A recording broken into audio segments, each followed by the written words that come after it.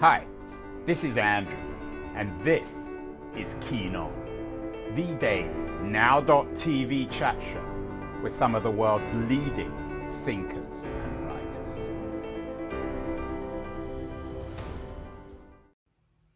Hello, everybody. It is Thursday, August the 11th, and there's lots of bad news, of course, in the newspaper, as there always is. There's some good news too. It's always nice to find stories of justice, of people fighting for justice.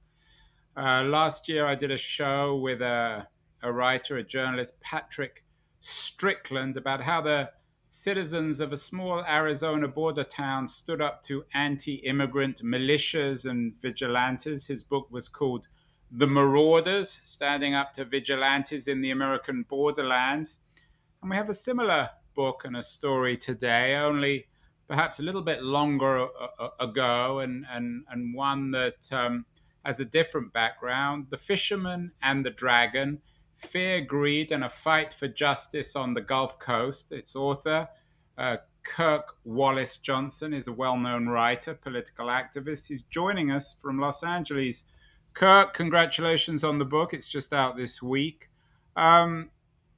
Are you also somebody particularly intrigued and excited by narratives of justice? Is that why you chose to write this book? Yeah, I think, I always look for stories that have some kind of thrilling core to them, but that point to something hopefully more profound, that some larger social issue that people are wrestling with.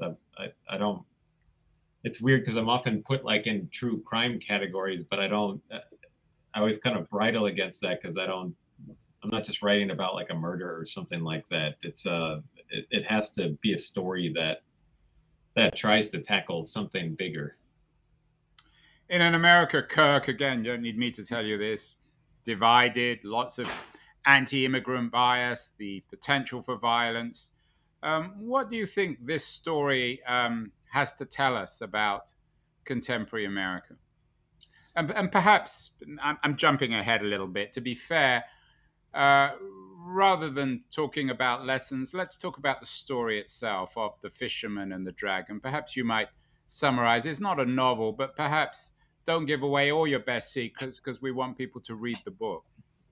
Sure. Well, it really starts shortly after the fall of Saigon in 75, when the United States decided to resettle hundreds of thousands of Vietnamese refugees. At the time, the American public wasn't very excited about this. Only 1 in 3 supported it, but President Ford said, tough, we owe it to these people, we're going to get them out. And among the first wave of resettled refugees, the 2 biggest communities landed in Southern California and in Texas along the Gulf Coast. The Texas community was there in large part because they were the climate was familiar to them, but also a lot of them had been fishermen, like shrimpers and crabbers back home before the war, cost them their country.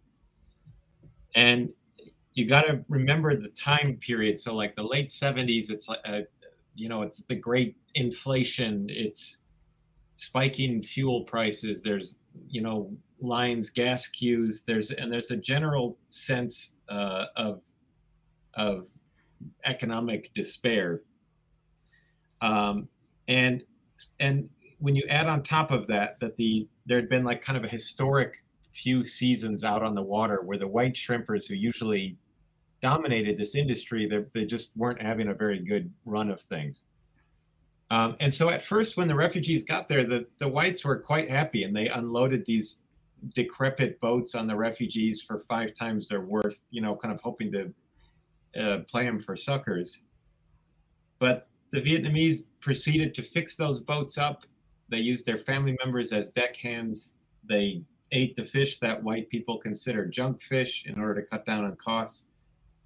And they loaned each other money when the banks wouldn't. And all of which to say is that within a couple of years, a few years of arriving, the Vietnamese were becoming such a force at fishing along that coastline that the whites ran to the Texas governor and they begged for a refugee ban. And when that failed, the Ku Klux Klan entered the fray, and what preceded was a pretty ghastly campaign of violence and harassment and intimidation, where Vietnamese boats were torched, Vietnamese homes were firebombed.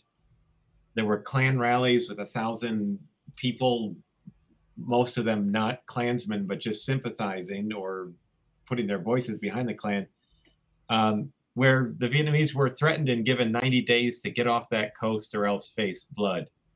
And so, there's a lot of twists and turns to what happened next, but this is a pretty extraordinary story where the Vietnamese, having lost everything, got here and then soon found themselves in the crosshair of this sort of racist backlash.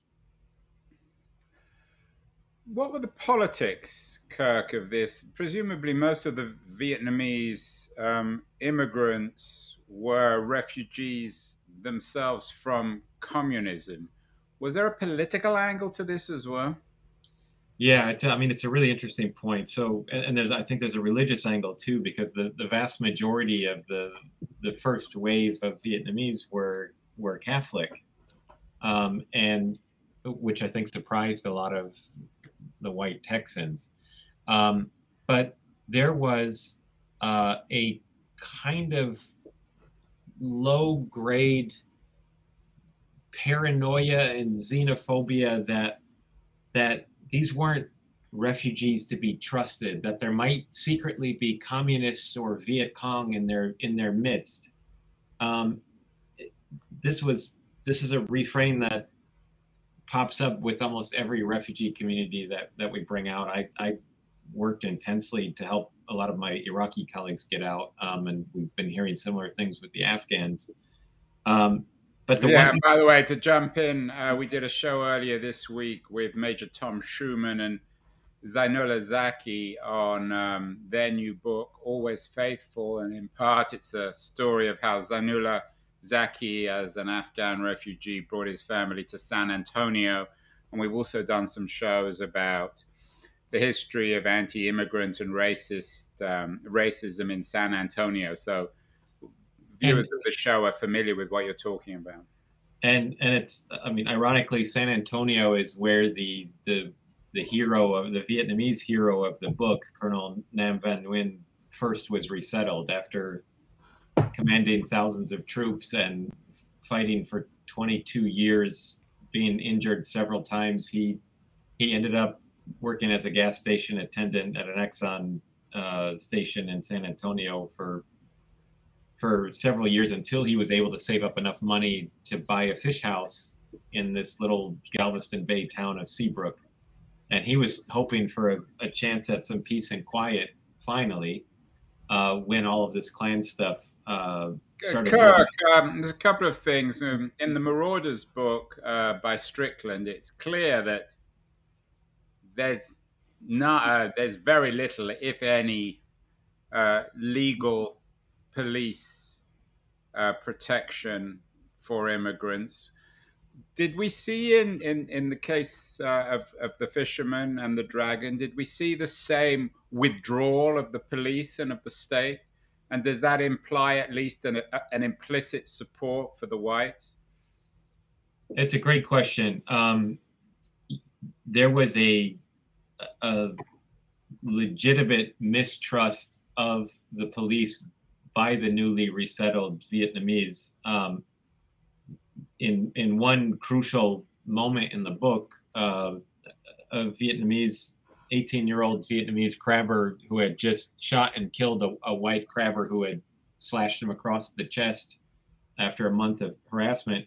He wanted to turn himself in, but he was convinced to drive out of town and turn himself in somewhere else because everyone was worried that the Ku Klux Klan had infiltrated the local police force. That might sound a little fantastical if not for the fact that just a couple of years earlier there was a kind of explosive photo series of Houston and Galveston Bay police and sheriff's officers rolling around in their squad cars with their police uniforms on, but with Klan hoods over on top, concealing their identity. So I talked to, you have that on one side where there's a mistrust, and a lot of them the Vietnamese ended up confiding and telling what was happening to them to their Catholic priest. And so I found one priest who had kind of kept a catalog of all the things that was happening to his parishioners. But on the other side, there was, I spent a lot of time with the police chief. He was 29 at the time. He had just been made police chief in the town where things really reached a fever pitch. And this guy was horrified by the Klan presence. He didn't even understand that they were in town there, and was doing everything he could to try to keep the peace, and bringing members of each side of the community together to try to make them listen to each other, instead of threatening. And I should say the threats were only going one way here, from the whites to the Vietnamese.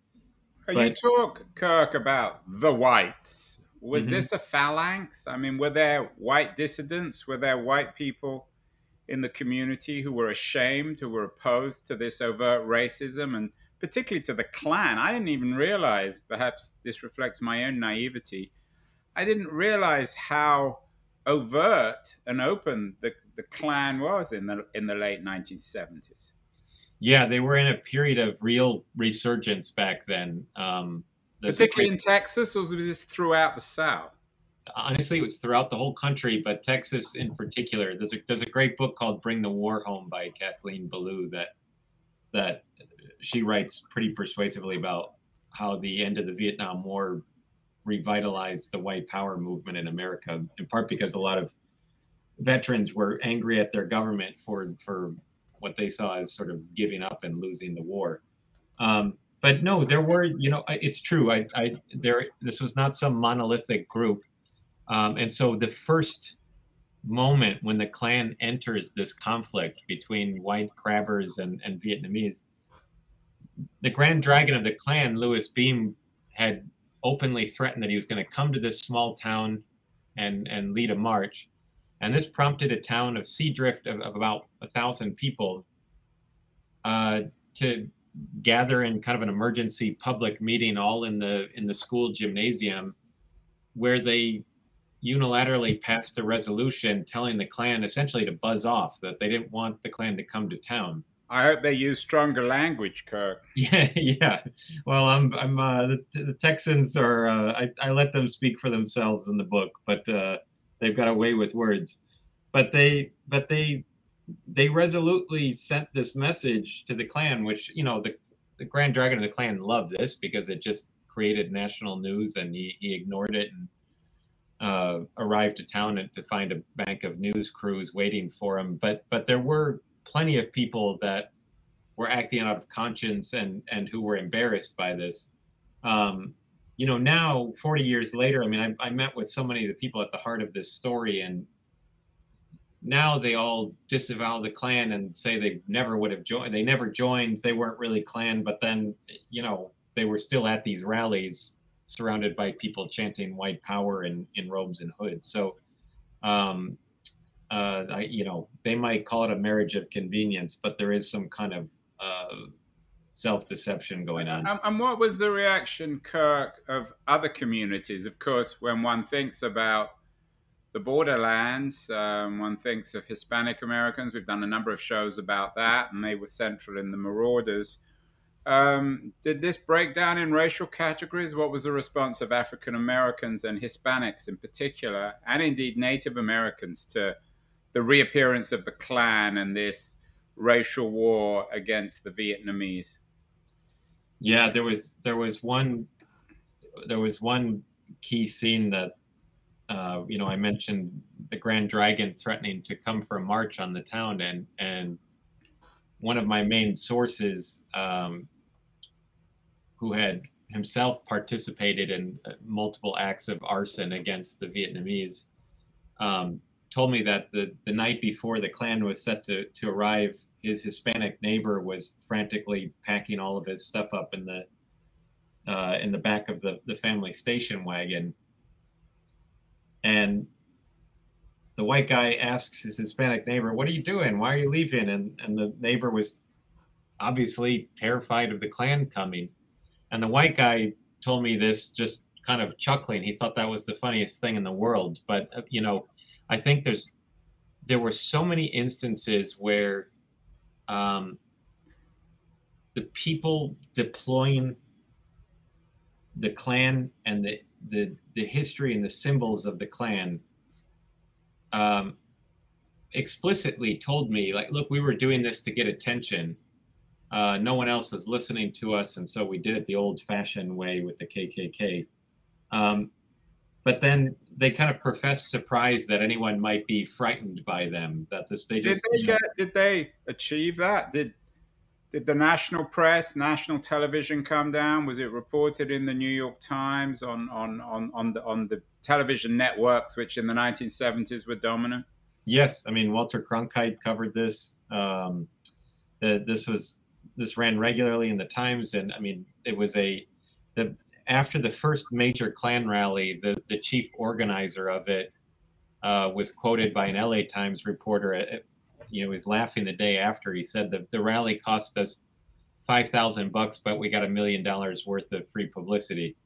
So there was a kind of strange sort of parasitism or symbiosis, however you want to view it, where I think the head of the Klan recognized that by rattling his saber, by saying these odious things, he would get national press attention. The press seems to have a thrill or a love for, not love, but they're attracted to the kind of terrifying imagery of these dudes in robes. I mean, there were TV correspondents back then saying, we don't even really want to be here. Sometimes we wrestle with why we're coming here. We're just giving them a platform. And then every time there was press coverage, there would be new members joining the Klan and who were paying dues, which I'm arguing was one of the main reasons why the Grand Dragon of the Klan was pursuing all of this.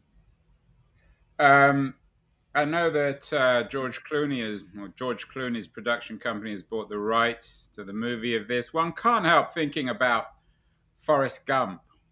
Obviously a very different story, but in a similar time, and also about fishermen in the Gulf. Are there any connections with Forrest Gump? Did you think of this in the writing of the book?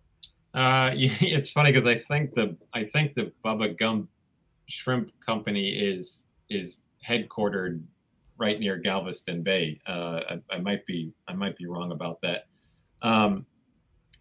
Yeah, it's hard not to see that connection. There's a kind of romanticized depiction of what Gulf shrimping. Yeah, and I mean, Forrest Gump, as much as anything, created that romantic vision. Yeah, and when in fact, I mean, talking about Galveston Bay, there's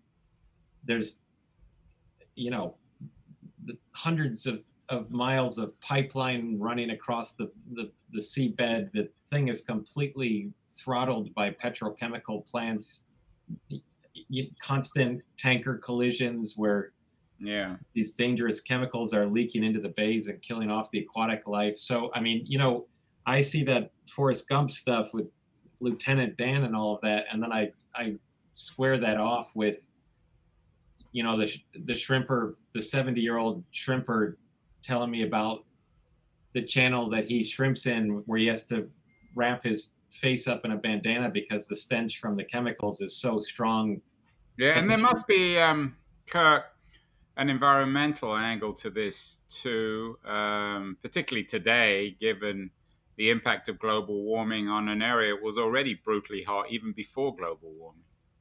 Yeah, when I first started reporting out the book, I thought it was going to be, a spotlight of a forgotten episode of white supremacy in America. But then I quickly realized that, for all the discussion of this being a turf war, no one was really paying any attention to the turf itself. And it's a devastating story. I mean, these bays sustained fishing for hundreds and hundreds of years. And they're under constant attack by the petrochemical industry. As you said, global warming is producing so much rainfall now along the coast that the salinity levels are being altered. all the fresh water from the rivers that feed those bays are being impounded and given to the plants, which then receive permits to discharge the water with all this toxic stuff in it. And so in some ways, it's like this is a story about a way of life that was under attack on all fronts. I mean, we poured concrete over all the estuaries for hotels and parking lots. All of these huge structural forces that were killing off this way of life, and they looked at this tiny group of immigrants, of refugees, and they pointed a finger and they said, let's get rid of them and everything will be great again. And right. I mean, we've done a number of shows about anti-immigrant vitriol in America. One with, for example, with Roya Hakekian, an Iranian immigrant who's written a beginner's guide to America. I don't want to defend these people, but their way of life, as you say, was being undermined. And I'm assuming that industry, large industry, which was mostly responsible for this, they stayed out of this fight. They maintain innocence and impartiality. Was there any corporate involvement in this confrontation, Kurt? well, I think you're right that they stayed out of it, but they beyond that they were the main employers in most of these towns along the coastline. So a lot of these shrimpers and crabbers, when their catches started coming up light, they would go to work at these petrochemical plants in the off season. I should say this is now called the cancer belt. People there have something like 160 times the cancer rate as the rest of the country. I got to the point that I could tell who worked at what company based on the type of cancer they had. But the whole book really builds up to this huge, battle between Diane Wilson, the lone female shrimper on that coastline, who kept telling her male colleagues, look, it's not the Vietnamese, they're not the problem. The problem's the plant. And for 30 years, she has waged this lonely battle against the plants, which just resulted a couple of years ago in a history-making settlement, largest ever under the Clean Water Act. So it ends well in a way. Kirk, should this make us slightly more optimistic about American potential to integrate immigrants? I talked earlier about Zanula Zaki as an Afghan immigrant now coming to San Antonio. Does it suggest that America is capable of getting beyond this violent hostility towards immigrants, and particularly immigrants from wars which were caused by America, whether it's Vietnam or Iraq or Afghanistan? You're a veteran of the Iraq War. Yeah, I was USAID's head of reconstruction in Fallujah. This can be there's some bleak dimensions to this story, but the truth is that there are a number of, I found, hopeful and inspiring episodes where, the people that you would least expect, an all-white jury in a super conservative town that acquitted a young Vietnamese crabber on grounds of lawful self-defense of killing that white crabber. This woman, Diane Wilson, what she's done through this meticulous battle against the plants. This community, it's crazy that we have to say these things and remind people of this, but there's been this kind of idiotic story told by the extreme right in this country that anyone who doesn't look like you or anyone immigrating to this country, they're just coming here because they want to steal your jobs. They want your piece of the American pie. And I feel like it's baffling to have to say this, but nobody wants to become a refugee. None of us would want to lose our homeland, where our ancestors are buried, what produced us, what made us who we are. With all love to the Texas Gulf Coast, the Vietnamese didn't want to be there. But they refused to go on welfare. They were quite adamant about that. And they said, okay, we're going to do what we know how to do, which is to fish. And so they did everything you could ask of a community of refugees resettled here under duress. And they, So in a way, the book is a spirited narrative about the an innovative immigrant community. We did a show with Erica Sanchez, whose parents came to the United States in the boot of a car, on why risk-taking, rebellious immigrants capture the spirit of what it should be to be a 21st century American. She has a best-selling book, Crying in the Bathroom. Her parents came from Mexico. Does your book make that point as well, at least implicitly, about the innovation at the heart of immigrant communities like the Vietnamese? I think the book is a pretty full-throated look. What they did here was something incredible, because they stood their ground against a campaign of terror, not by fighting back with weapons, but by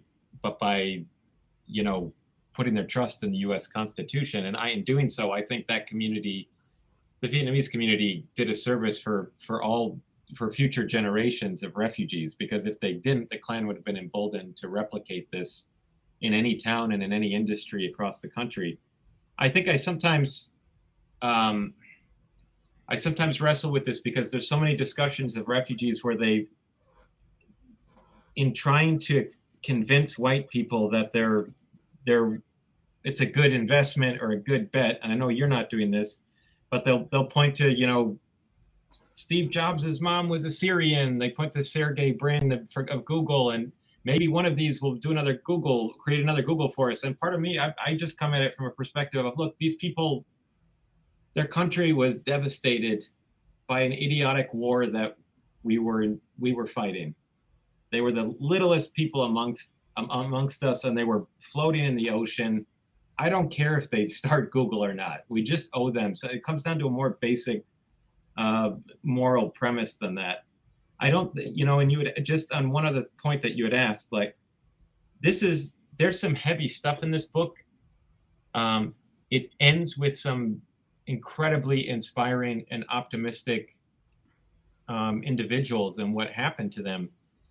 But, President Obama always used to mention this line of Martin Luther King's, that the arc of the moral universe is long, but it bends towards justice. And a lot of white people like hearing that. I think that I think I'm a little bit more cynical than him. I don't think it necessarily bends towards justice. I think in the United States, it's always a battle between these opposing sides. And sometimes people give up and they don't want to fight anymore, or they succumb to nihilism or irony or whatever. And so in this case, I wanted to spotlight people that recognize that the country stood for more than just protecting these white fishermen, that these newcomers deserved a shot too. Your work, this is, I think, is your third book. Your first book was the Feather Thief. I think was a bestseller. To Be a Friend is Fatal, a book about the hostility towards Iraqi refugees. But you've also done a lot of work on other casualties, American casualties of war. We did a show recently with Jason Kander, an ex-politician, actually a friend of Obama. He has a new book. He's an military guy in Iraq, Invisible Storm, A Soldier's Memoir of Politics and PTSD. I know that, Kirk, you've done a lot of work on the PTSD front. The casualties of American wars over the last 50 years aren't just the Vietnamese or the Iraqis or the Afghans, although they're tremendously important, but also many of the American soldiers in these wars themselves. Is that fair? Oh, yeah, without question. I mean, several of the individuals in this book, the White Shrimpers, were themselves veterans of the Vietnam War. My own dad died of cancer that was spurred in part by his exposure to Agent Orange during the war, during his deployment to Vietnam. So I'm, I don't make light of any of that. This is a raw deal for everyone involved. I'm just looking at these comments, and there's one that I have to just grin when I see it, because I saw this. Oh, this is a comment from live people watching. Yeah, there's a guy who's claiming that the U.S. government gave these Vietnamese shrimp boats, basically, that they don't follow the regulations. It's amazing to me that we're 40 years out of this, and this is still wheeled out like gospel truth among so many of the white fishermen on this coastline. Despite there's been decades of studies of Congress people instructing their staff to, here comes the interest-free loans as well. There are these myths that persist that this was all part of a government conspiracy to drive the whites out of this industry. And it's like the myth that won't die. The state government, local government, senators, congressmen, journalists, federal government, they've all produced report after report after report explaining that, no, we're not giving free loans, we're not giving free things to the Vietnamese. Why this was so difficult for, I think, the white community to understand was the Vietnamese didn't have access to any of these loans. They weren't eligible for SBA loans. But what they did have access to was something called the HUI, H-U-I, which is I don't know if it counts as ancient, but it's a long-standing rotating loan club system where everyone pools in their money. It's governed strictly by trust. And all the members of this club pool in their money into this rotating loan club, and you can draw from it whenever you want, but the one who draws first has to pay the highest interest and on and on.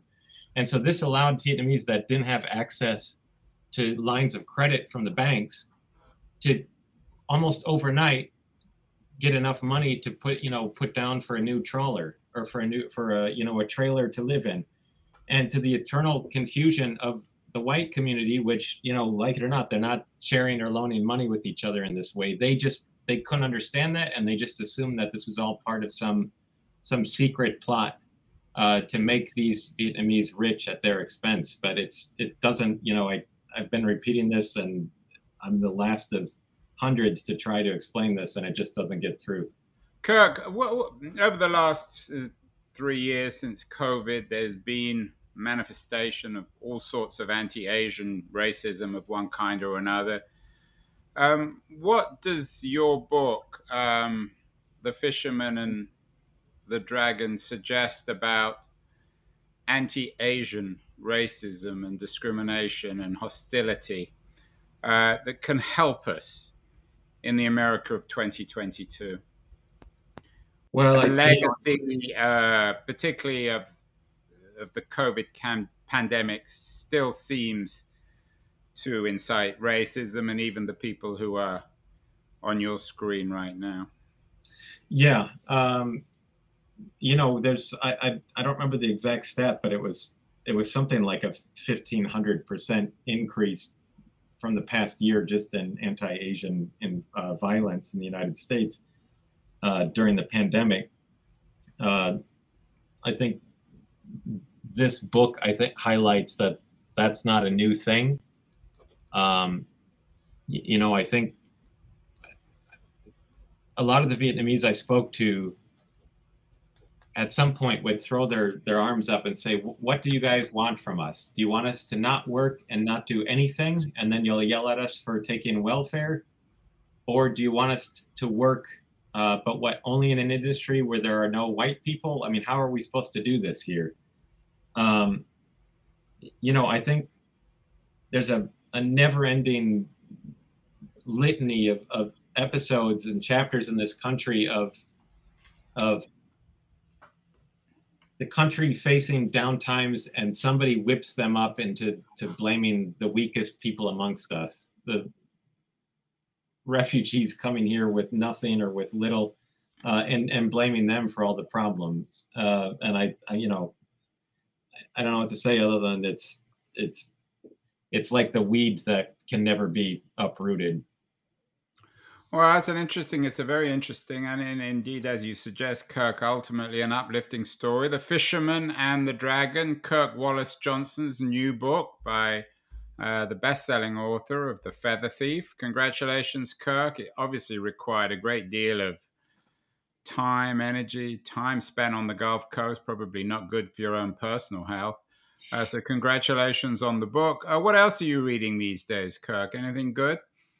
What am I reading? Man, I'm waiting for my kids to to get back from get back to school, but on my shelf right now that are half or a third or a quarter read. Let's see, Kunzru's Red Pill, Spies in the Congo, Supreme Inequality, William Dalrymple's The Anarchy. Yeah, we had William Dalrymple on the show. That's a great book. Yeah, it really is. Lindsay Borgen's Tree Thieves. That's a good one. Yeah, we had her on as well. Yep. Yeah, it's I'm trying to skip past all of the books on the Ku Klux Klan that are on my wall right now, but yeah, once I have a moment of calm, I'll hopefully dial up my reading again. Excellent.